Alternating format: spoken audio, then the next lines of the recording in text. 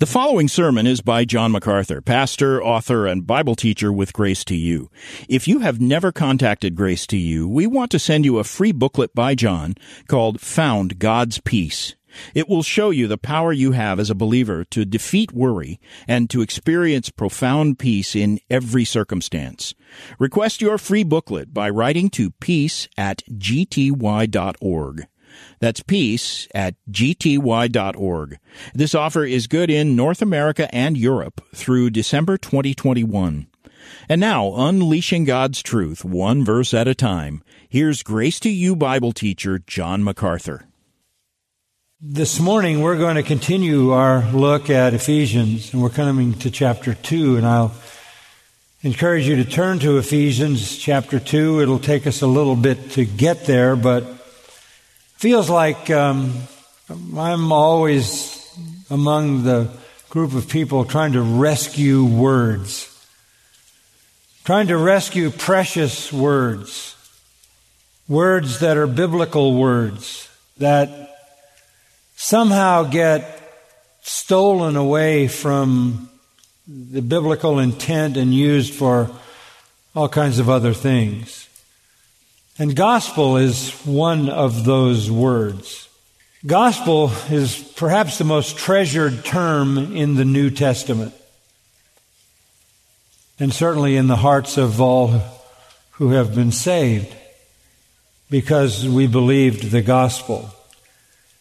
It is the soul of Christianity. It is the jewel of theology, because the gospel is the message that provides the only way of salvation, the forgiveness of sin, escape from hell, and a life in eternal heaven. Obviously, there will be efforts to confuse the gospel, to subtract from the gospel, to add to the gospel. The gospel is as assaulted as anything for the obvious reason that it's the singular message that saves sinners. Back in chapter 1, the Apostle Paul wrote that we as believers have obtained an inheritance, that we have been predestined according to His purpose who works all things after the counsel of His will. To the end that verse 12 says, we who were the first to hope in Christ would be to the praise of His glory. And then in verse 13, he mentions the gospel. Yes, we have been promised an inheritance, as verse 11 says. Yes, this was predestined. Yes, it is ours in Christ. But verse 13 marks out the role that the gospel plays. In Him, you also, after listening to the message of truth, the gospel of your salvation, having also believed, you were sealed in Him with the Holy Spirit of promise, who is given as a pledge of our inheritance with a view to the redemption of God's own possession to the praise of His glory. All the redemptive purposes that God ordained in the past, all that He planned for the future, comes to reality, as verse 13 says, when you listen to the message of the truth, the gospel of your salvation, and you believe it. The gospel is a message. The gospel is a word from heaven. It is there called the message of truth, the gospel of your salvation. Those are parallel statements. The message of truth is the gospel of your salvation. Salvation is dependent upon believing the gospel, which is a true message from God. In Colossians chapter 1 and verse 5, we read this, the word of truth, the gospel which has come to you. Again, the word of truth from heaven about salvation is the message of the gospel. In 1 Thessalonians chapter 2, Paul says, we had the boldness to speak to you the gospel of God. In verse 4, he says, entrusted with the gospel, so we speak. And in verse 9 of that same chapter, we proclaimed to you the gospel of God. The gospel is truth from heaven about salvation to be spoken. To be spoken. If you go into the amazing book of Revelation and look into the future in the time of tribulation as judgment unfolds on the earth, in an act of divine love and mercy, we read in Revelation 14:6, this is a vision of what will come in the future. I saw another angel flying in mid-heaven, having an eternal gospel to preach to those who live on the earth and to every nation and tribe and tongue and people. In the future time of tribulation, as judgment is unleashed on the earth, there will be an angel in heaven preaching the eternal gospel. The gospel is always a message to be preached. The term gospel is used about 100 times in the New Testament. The word itself, euangelion, incorporates the idea of a message, therefore of communication, announcing, preaching, declaring, proclaiming. Angelion is the message, and you, the EU, is prefixed to the word because it makes a reference to something that is good. So what is the gospel? It's a good message. It is the good news. Bound up in the verb form, euangelizo, is the idea of preaching a good message. Euangelizo is the word from which we get evangelize or evangelical. So you cannot understand the gospel unless you understand it as something to be communicated, something to be declared, announced, preached, and proclaimed. And that something is good news. The gospel is called the gospel of God, the gospel of Christ, the gospel of the Son, the gospel of the glory of God, the gospel of peace, the gospel of the blessed God, and then in Acts 20:24, the gospel of the grace of God. It's all the same good news. Jesus came preaching the gospel. You see that in Matthew, Mark, and Luke. He came preaching the gospel. The subject to Jesus were the apostles, and they were told to take the gospel into the world. And so when you come into the book of Acts, it isn't long before they are preaching right away in chapter 2. By the time you get into a few chapters later, into chapter 8, you have Philip preaching the gospel. And then you have Peter and John preaching the gospel. And then you have, around chapter 12 of the book of Acts, the Apostle Paul begins to preach the gospel. And all of them are preaching, all of them are proclaiming, all of them are declaring the message from heaven that is good news of salvation. Now, because the gospel is so essential, because the gospel is necessary, because there is no salvation apart from hearing the gospel, the Apostle Paul knows that the gospel will be under attack. We saw this last week in 2 Corinthians 11. Paul says in verse 3, I'm afraid that as the serpent deceived Eve by his craftiness or his cunning, your minds will be led astray from the simplicity and purity of devotion to Christ. For if one comes and preaches another Jesus, whom we have not preached, or you receive a different spirit which you have not received, or a different gospel which you have not accepted, you bear this beautifully. Imagine a church willing to bear beautifully another different gospel. This is such a problem that the Apostle Paul came out blazing in the book of Galatians chapter 1, verse 6. I am amazed that you are so quickly deserting him who called you by the grace of Christ for a different gospel, which is really not another. Only there are some who are disturbing you and want to distort the gospel of Christ. But even if we or an angel from heaven should preach to you a gospel contrary to what we have preached to you, he is to be accursed, he is to be damned. As we have said before, so I say again now, if any man is preaching to you a gospel contrary to what you received, he is to be accursed or damned. Again, the gospel is something to be preached. And it is so precious that anyone who preaches a different or distorted gospel is cursed. Now, why am I saying all this? Because I want to make one very important point. There is a statement that has been floating around for a long time in Christianity. It was originally basically thought to have been written by St. Francis of Assisi, the father of the Franciscan order of the Roman Catholic Church, but that's not likely the case. We don't know where it came from, but you'll recognize it. And here's the statement: preach the gospel at all times, if necessary, use words. Have you heard that? Preach the gospel at all times, if necessary, use words. You see it on plaques, you see it on signs, you see it in artwork of all kinds.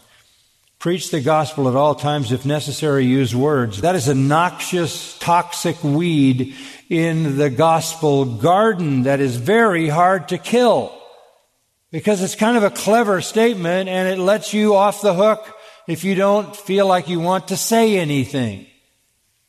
The gospel is truth communicated with words. And the gospel is the most powerful reality in the world.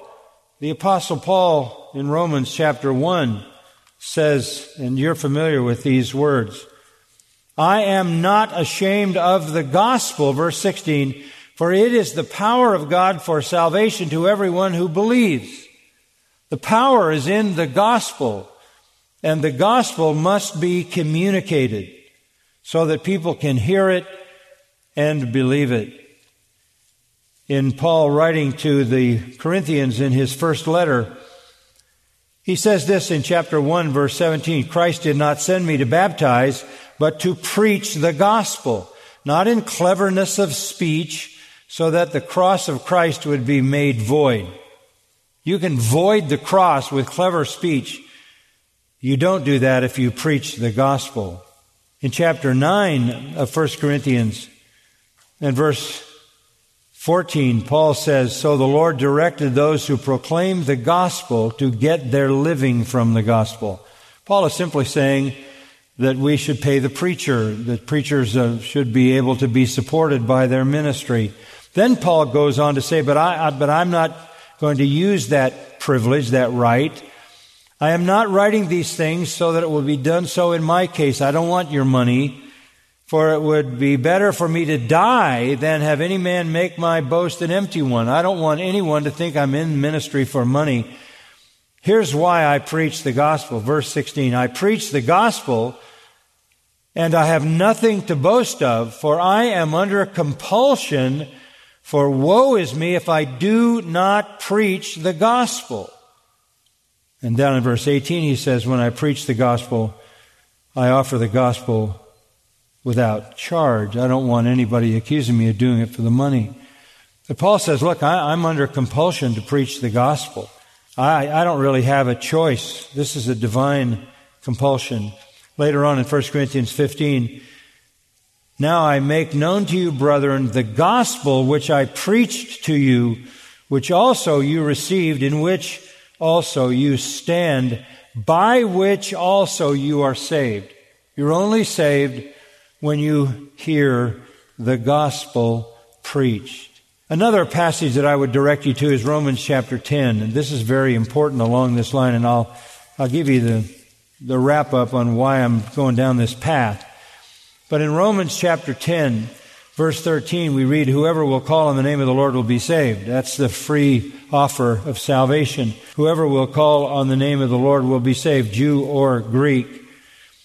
How then will they call on him in whom they have not believed? How will they believe in him whom they have not heard? And how will they hear without a preacher? How will they preach unless they are sent? Just as it is written, how beautiful are the feet of those who bring good news of good things. Verse 17, faith comes from hearing, and hearing by the message concerning Christ. All of that to make the very important point that you can't preach the gospel without words. It is words. It is words. Why am I belaboring this a little bit? I just want to remind you of your commission and your responsibility and mine, but I also want you to know that the gospel is being confused today in our world. I heard one of the social justice pastors say this: we have to say social justice is a gospel issue or people won't take it seriously. Really. So because you have an agenda, a social agenda that you want to be taken seriously, you label it a gospel issue. This is very, very frequently being done and has been done in the life of the church through its history.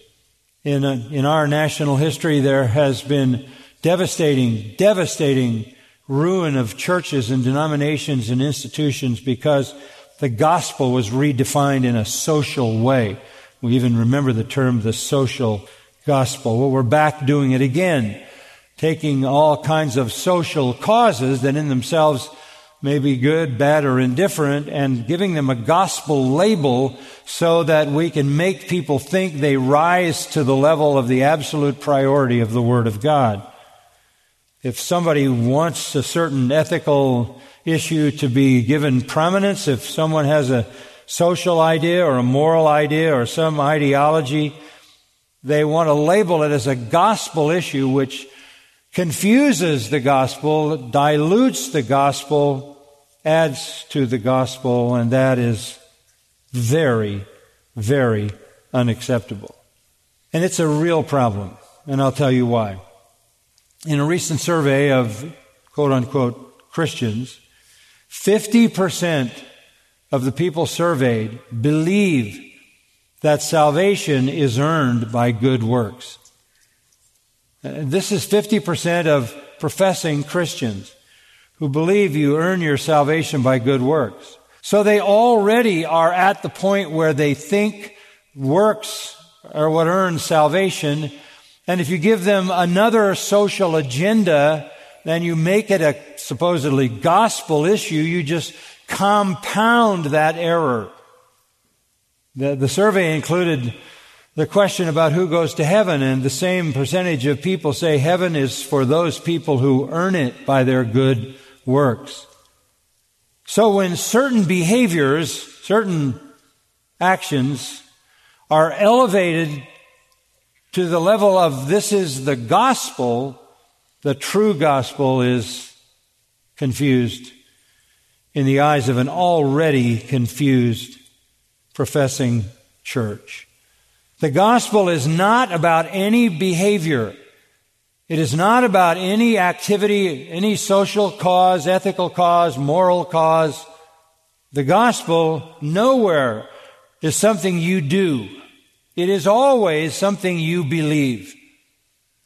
We never read anywhere in the New Testament, do the gospel.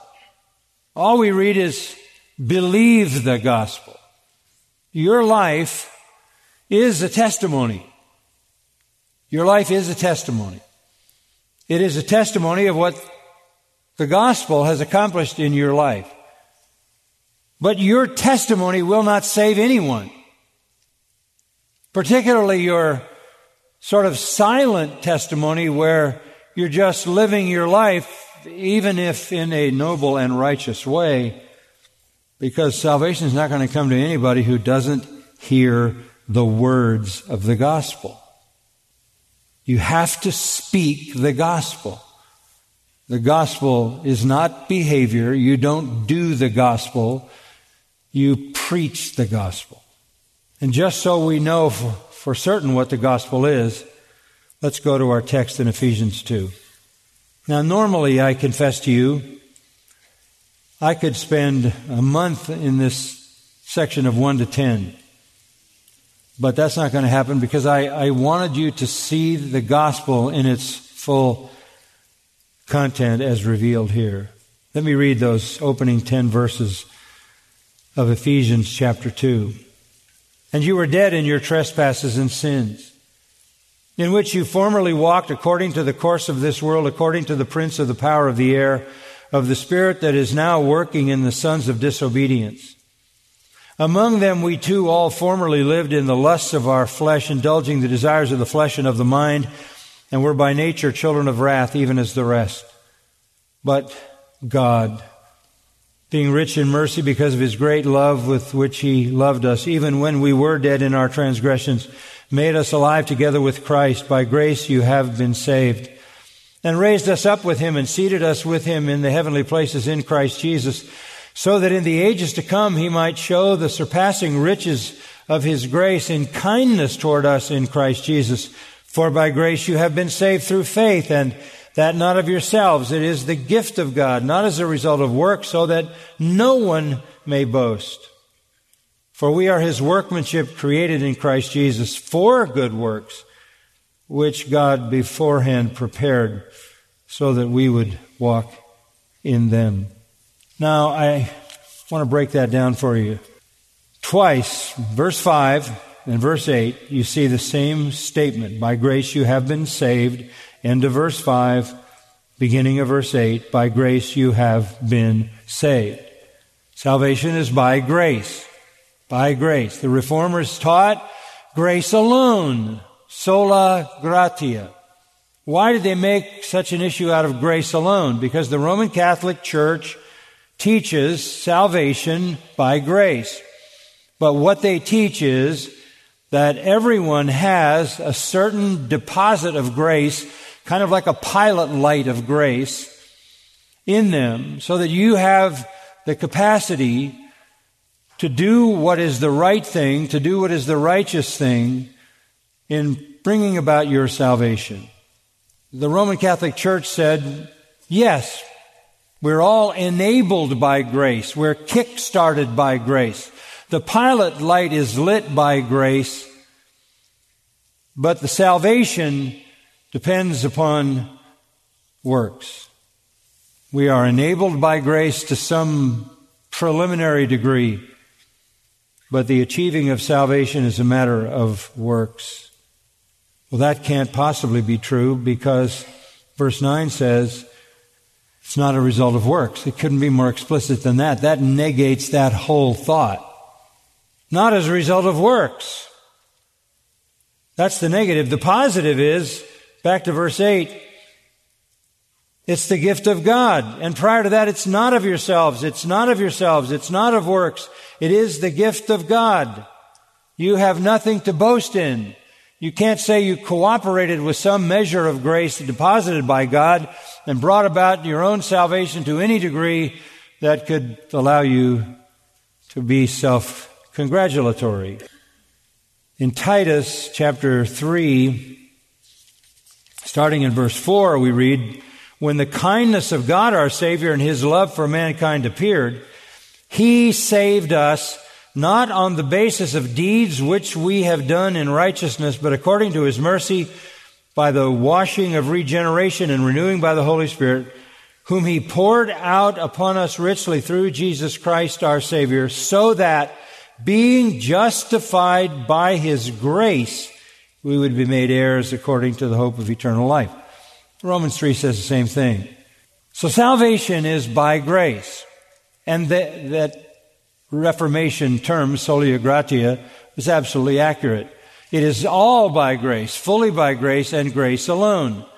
If grace is not all, then grace is not grace. If grace is mixed with law or some kind of works, then grace is not grace. Grace is unmerited favor from God, not a result of works.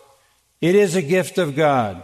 No one can boast in anything with regard to salvation. So that's the foundation of understanding the gospel. It is not of works. It is a gift of God. It is by grace. Undeserved kindness. Now with that as Paul's sort of theme, as he repeats it twice, I want to break down the gospel here into the 6 parts that Paul does, and we'll do these rather rapidly. Gospel grace has these components. It is from sin, it is by love, it is into life, It is for glory, it is through faith, and it is unto good works. We're going to look at soteriology from prepositional viewpoints. It is from sin, by love, into life, for glory, through faith, unto good works. It's a magnificent treatise that Paul gives us. Let's begin where he begins. Gracious salvation is from sin. Look at the opening 3 verses.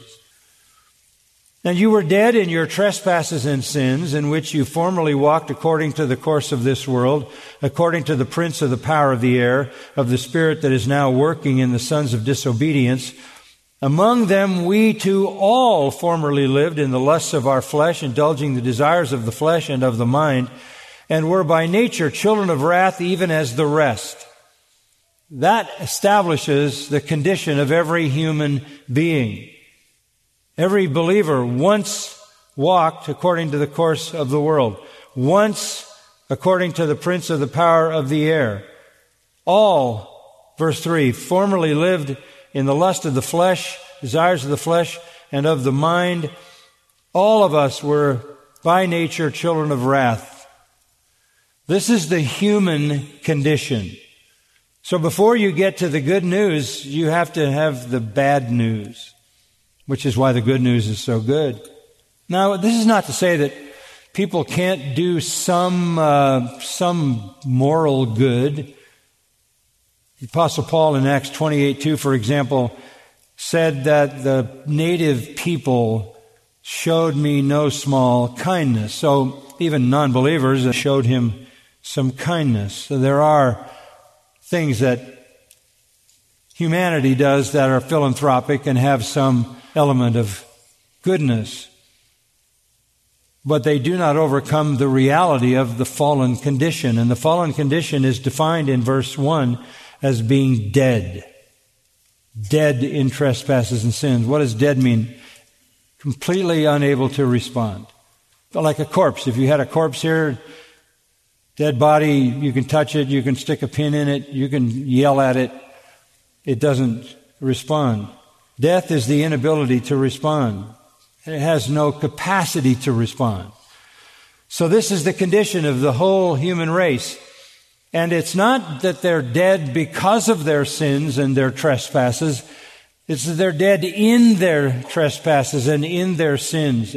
It's the sphere in which they exist.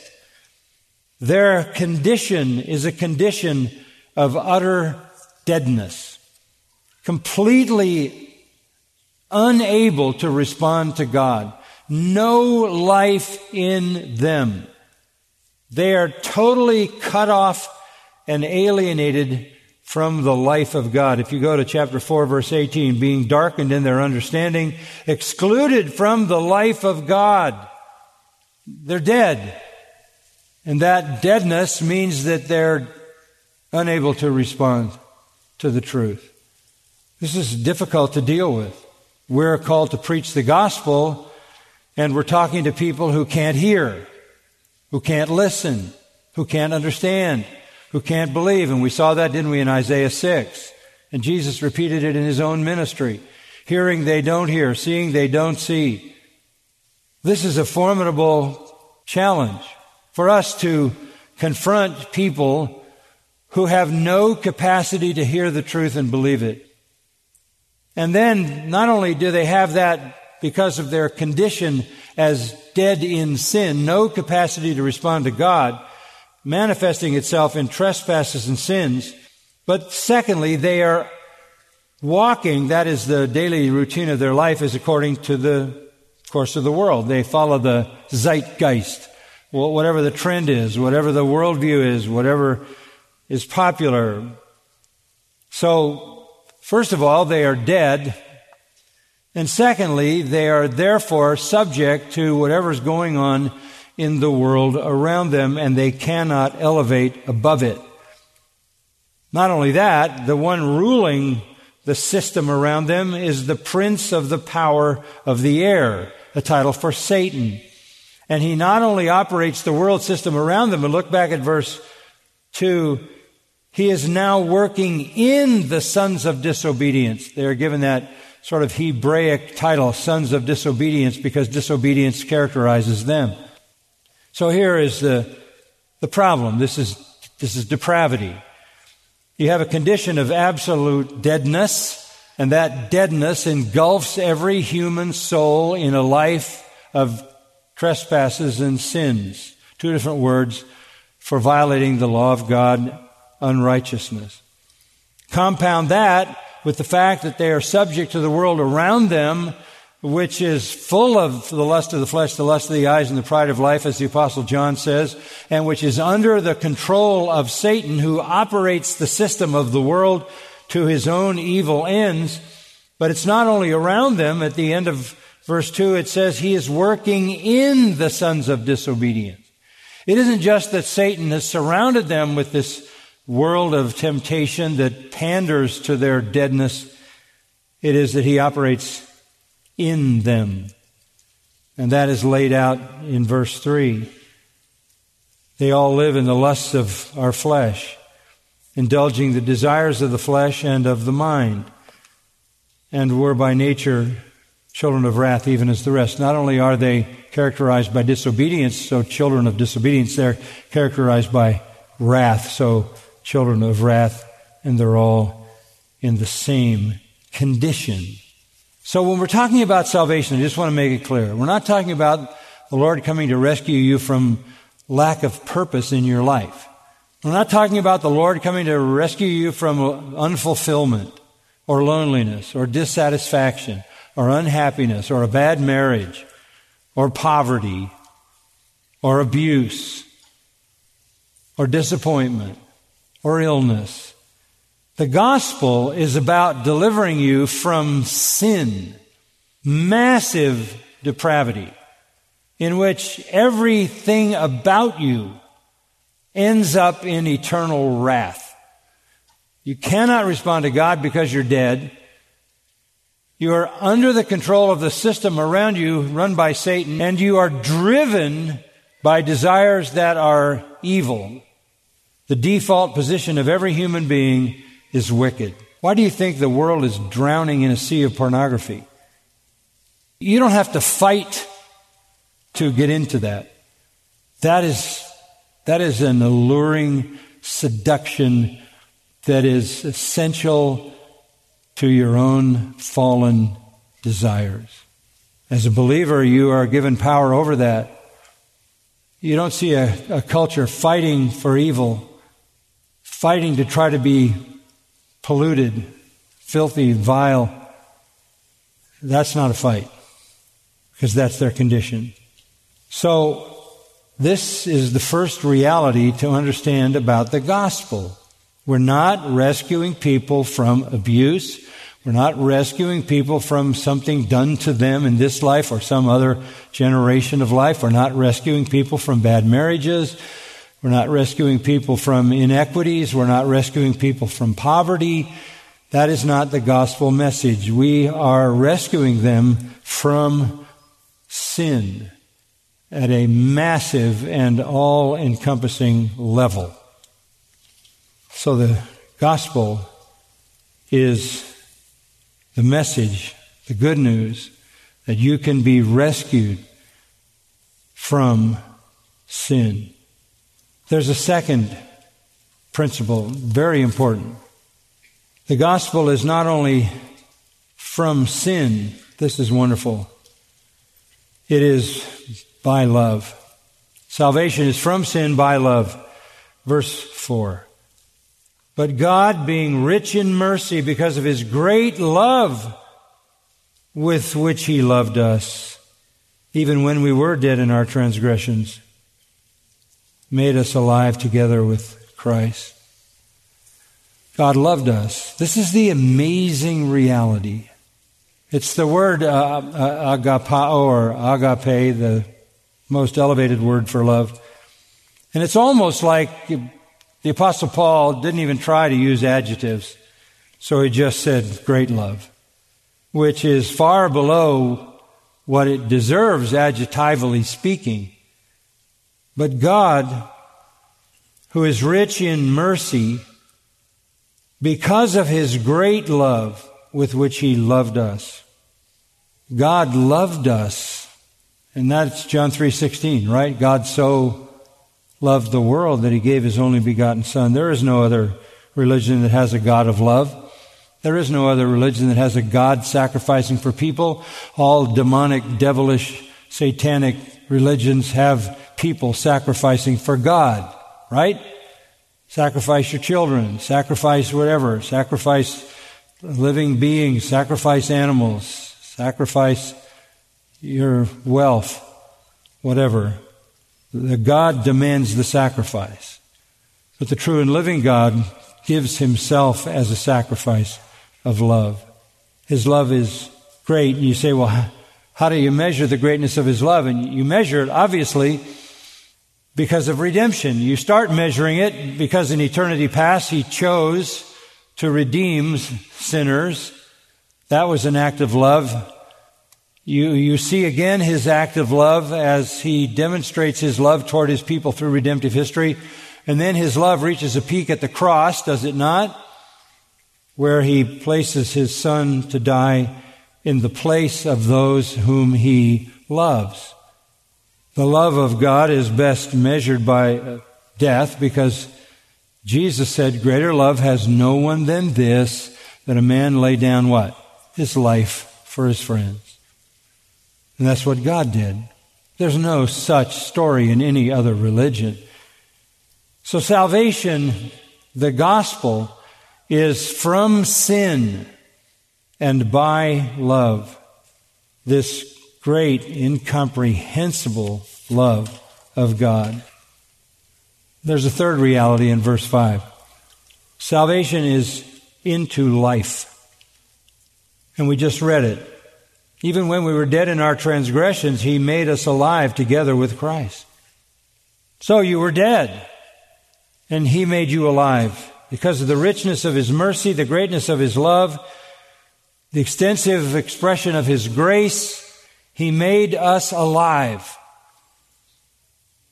How did He do that? He made us alive together with Christ.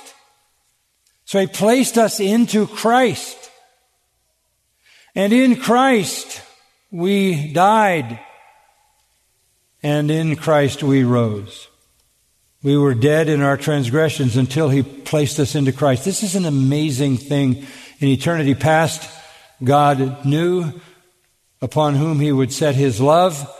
And when Christ went to the cross, God placed all the sins of all who would ever believe, though they hadn't even lived. He knew the path of their sin. He knew the full record of their sin, our sin, and He placed it on Christ and punished Christ for it as if we were there. And we died then. And all you can do as a penalty for sin is die. The wages of sin is death. We read that this morning. We died. We died in Christ. And we rose in Him to newness of life. This union is a very important part of Christian understanding. Romans 6 gives us insight into it. Just a few verses. Romans chapter 6, maybe verse 3.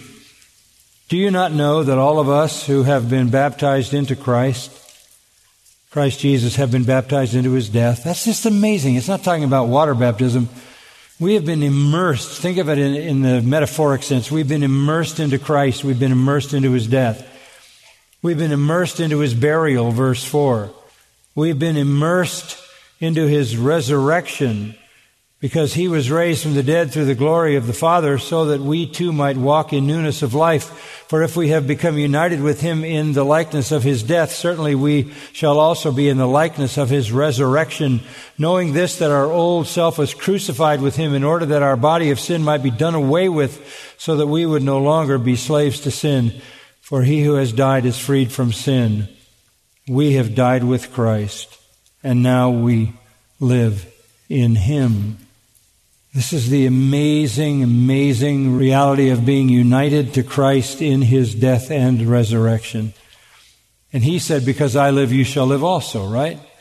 Salvation is from sin, by love, into life.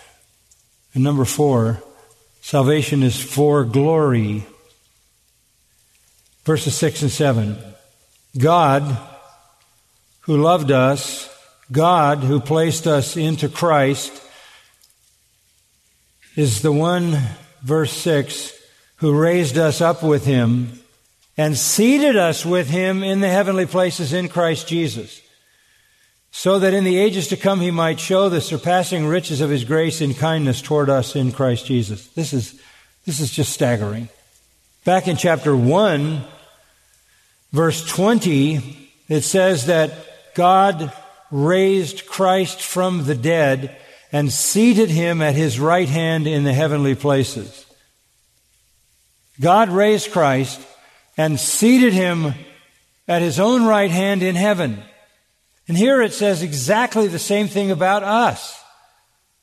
He raised us up with Him and seated us with Him in the heavenly places in Christ. He is at the right hand of the Father, and so are we. Obviously, this hasn't yet happened, but in the purposes of God, the sovereign purpose of a timeless, eternal being, it is done. It is done. Salvation is not about fixing things in this life. Salvation is about glory in the life to come. And in the meantime, enduring the difficulties of this life and counting it all joy when you have to endure them, because the trusting of your faith strengthens it. We were not only united to Him in His death and united to Him in His burial, as it were, united to Him in His resurrection, but we are now seated with Him in the heavenlies. It's spoken of as if it already happened, though it hasn't. But what God plans, God does. And we're as good as there. We're in glory. And why? So that He can show the surpassing riches of His grace and kindness toward us in Christ Jesus. That is just beyond comprehension. Why does the Lord want to take you to heaven? So that He can show you eternal kindness. How much grace is that? How much surpassing grace is that? How much surpassingly rich grace is that? That leads loving God to bring us all redeemed sinners into His presence for the sole purpose of seating us on the throne with His Son, making us joint heirs of all that His Son possesses, who is most perfectly loved by the Father, so that we too can be loved by the Father as He loves the Son, and therefore forever and ever God will pour out on us unimaginable eternal kindness. We're the trophies of His redeeming love. We're the trophies of His redeeming grace. And the trophy case is the throne of His Son. And God will forever pour out indescribably surpassing riches of grace. And by the way, it'll always be grace, because we will never deserve to be there. His grace will be on display. And who will be looking at the trophies? The angels. The angels who look into the glory of saving grace. Salvation is from sin by love into life for glory. Number 5, salvation is through faith. That gets us to those familiar words in verses 8 and 9. For by grace you have been saved through faith. And that not of yourselves, it is the gift of God, not as a result of works, so that no one may boast. Again, saved through faith. Well, is faith a work? Is faith something that I exercised and therefore apprehended salvation? No, because we just read, not of yourselves, verse 8, not of works, verse 9. So whatever faith is, it isn't from you and it isn't your works. Maybe a good way to illustrate what faith is. You're breathing right now, but you're not thinking about it. It would make life very difficult if we had to remember to take a breath. But we don't, because there's air pressure exerted on our lungs that causes us reflexively to breathe. And as a believer, faith is the breathing that comes under the pressure of sovereign saving grace. Breathing is not something we do on our own. It's something grace produces in us. So, what is the gospel? It is the good news of salvation from sin, by love, into life, for glory, through faith, and finally, unto good works. That's verse 10. For we are His workmanship, created in Christ Jesus. Created in Christ Jesus means that we were created. You weren't a part of your creation, were you? No. God is the creator. So we were created like everything else that God creates, making no contribution to our creation. But verse 10 says, for good works. There is where the good works show up. You're created by God in Christ unto good works. We are His workmanship. I love that. Poema, from which we get the word poem, which is a work of art. A beautiful poem is a work of art. We are God's masterpiece. We're not finished yet, but we are His masterpiece. And what He does with His masterpiece is produce good works, because that's what He prepared beforehand for us to do. That's what we walk in. So this is where we show our compassion, our love, our affection. This is where we do deeds of kindness and mercy and all the righteous things, all the righteous behaviors that the Bible calls us to. But they are not the cause of our salvation. They are the result of our salvation. So, that's the gospel. So I'll say to you this. Always preach the gospel and always use words. Let's pray. Your word is truth. Your word is life. Your word is wisdom. Your word is sanctification. Your word is blessing. Your word is joy. What a treasure. Renew our desire to proclaim the gospel. And Lord, protect the pure gospel from distortions and additions and subtractions. May there be a clarity in the proclamation of the gospel that will rescue people who think they can be saved by doing works of righteousness, self-righteousness, works of benevolence. Lord, rescue any deceived person who wants to alter the gospel, add to the gospel, diminish the gospel, corrupt the gospel. May we always understand the gospel to be exactly what you have clearly told us. The good news that you save sinners and take them to heaven so that you can pour out the surpassing riches of your kindness on them forever. And in so doing, display your own glory eternally. Help us to be able to deal with the issues of this life, fallen world. Thank you for saving us.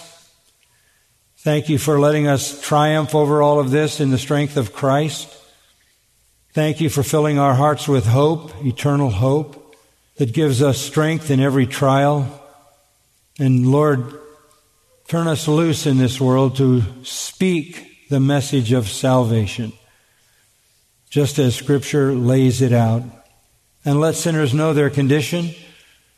Let them know the love of God, the mercy of God, the grace of God. Let them know that He wants to give them life through faith in His Son and bring them to eternal glory, to show them divine kindness forever. May that message be always on our lips, and may you use us individually, wherever we are, to lead others to the true gospel and in your will and purpose to salvation. Well, thank you for such a high calling. In our Savior's name, amen. You've been listening to John MacArthur, Bible teacher with Grace to You. For free access to all of John's lessons and a listing of study Bibles and books available for sale, visit Grace to You's website at gty.org. John MacArthur and Grace to You reserve all copyright protection under applicable law. Our copyright policy is available at gty.org, and it includes instructions for and limitations on duplicating this digital file.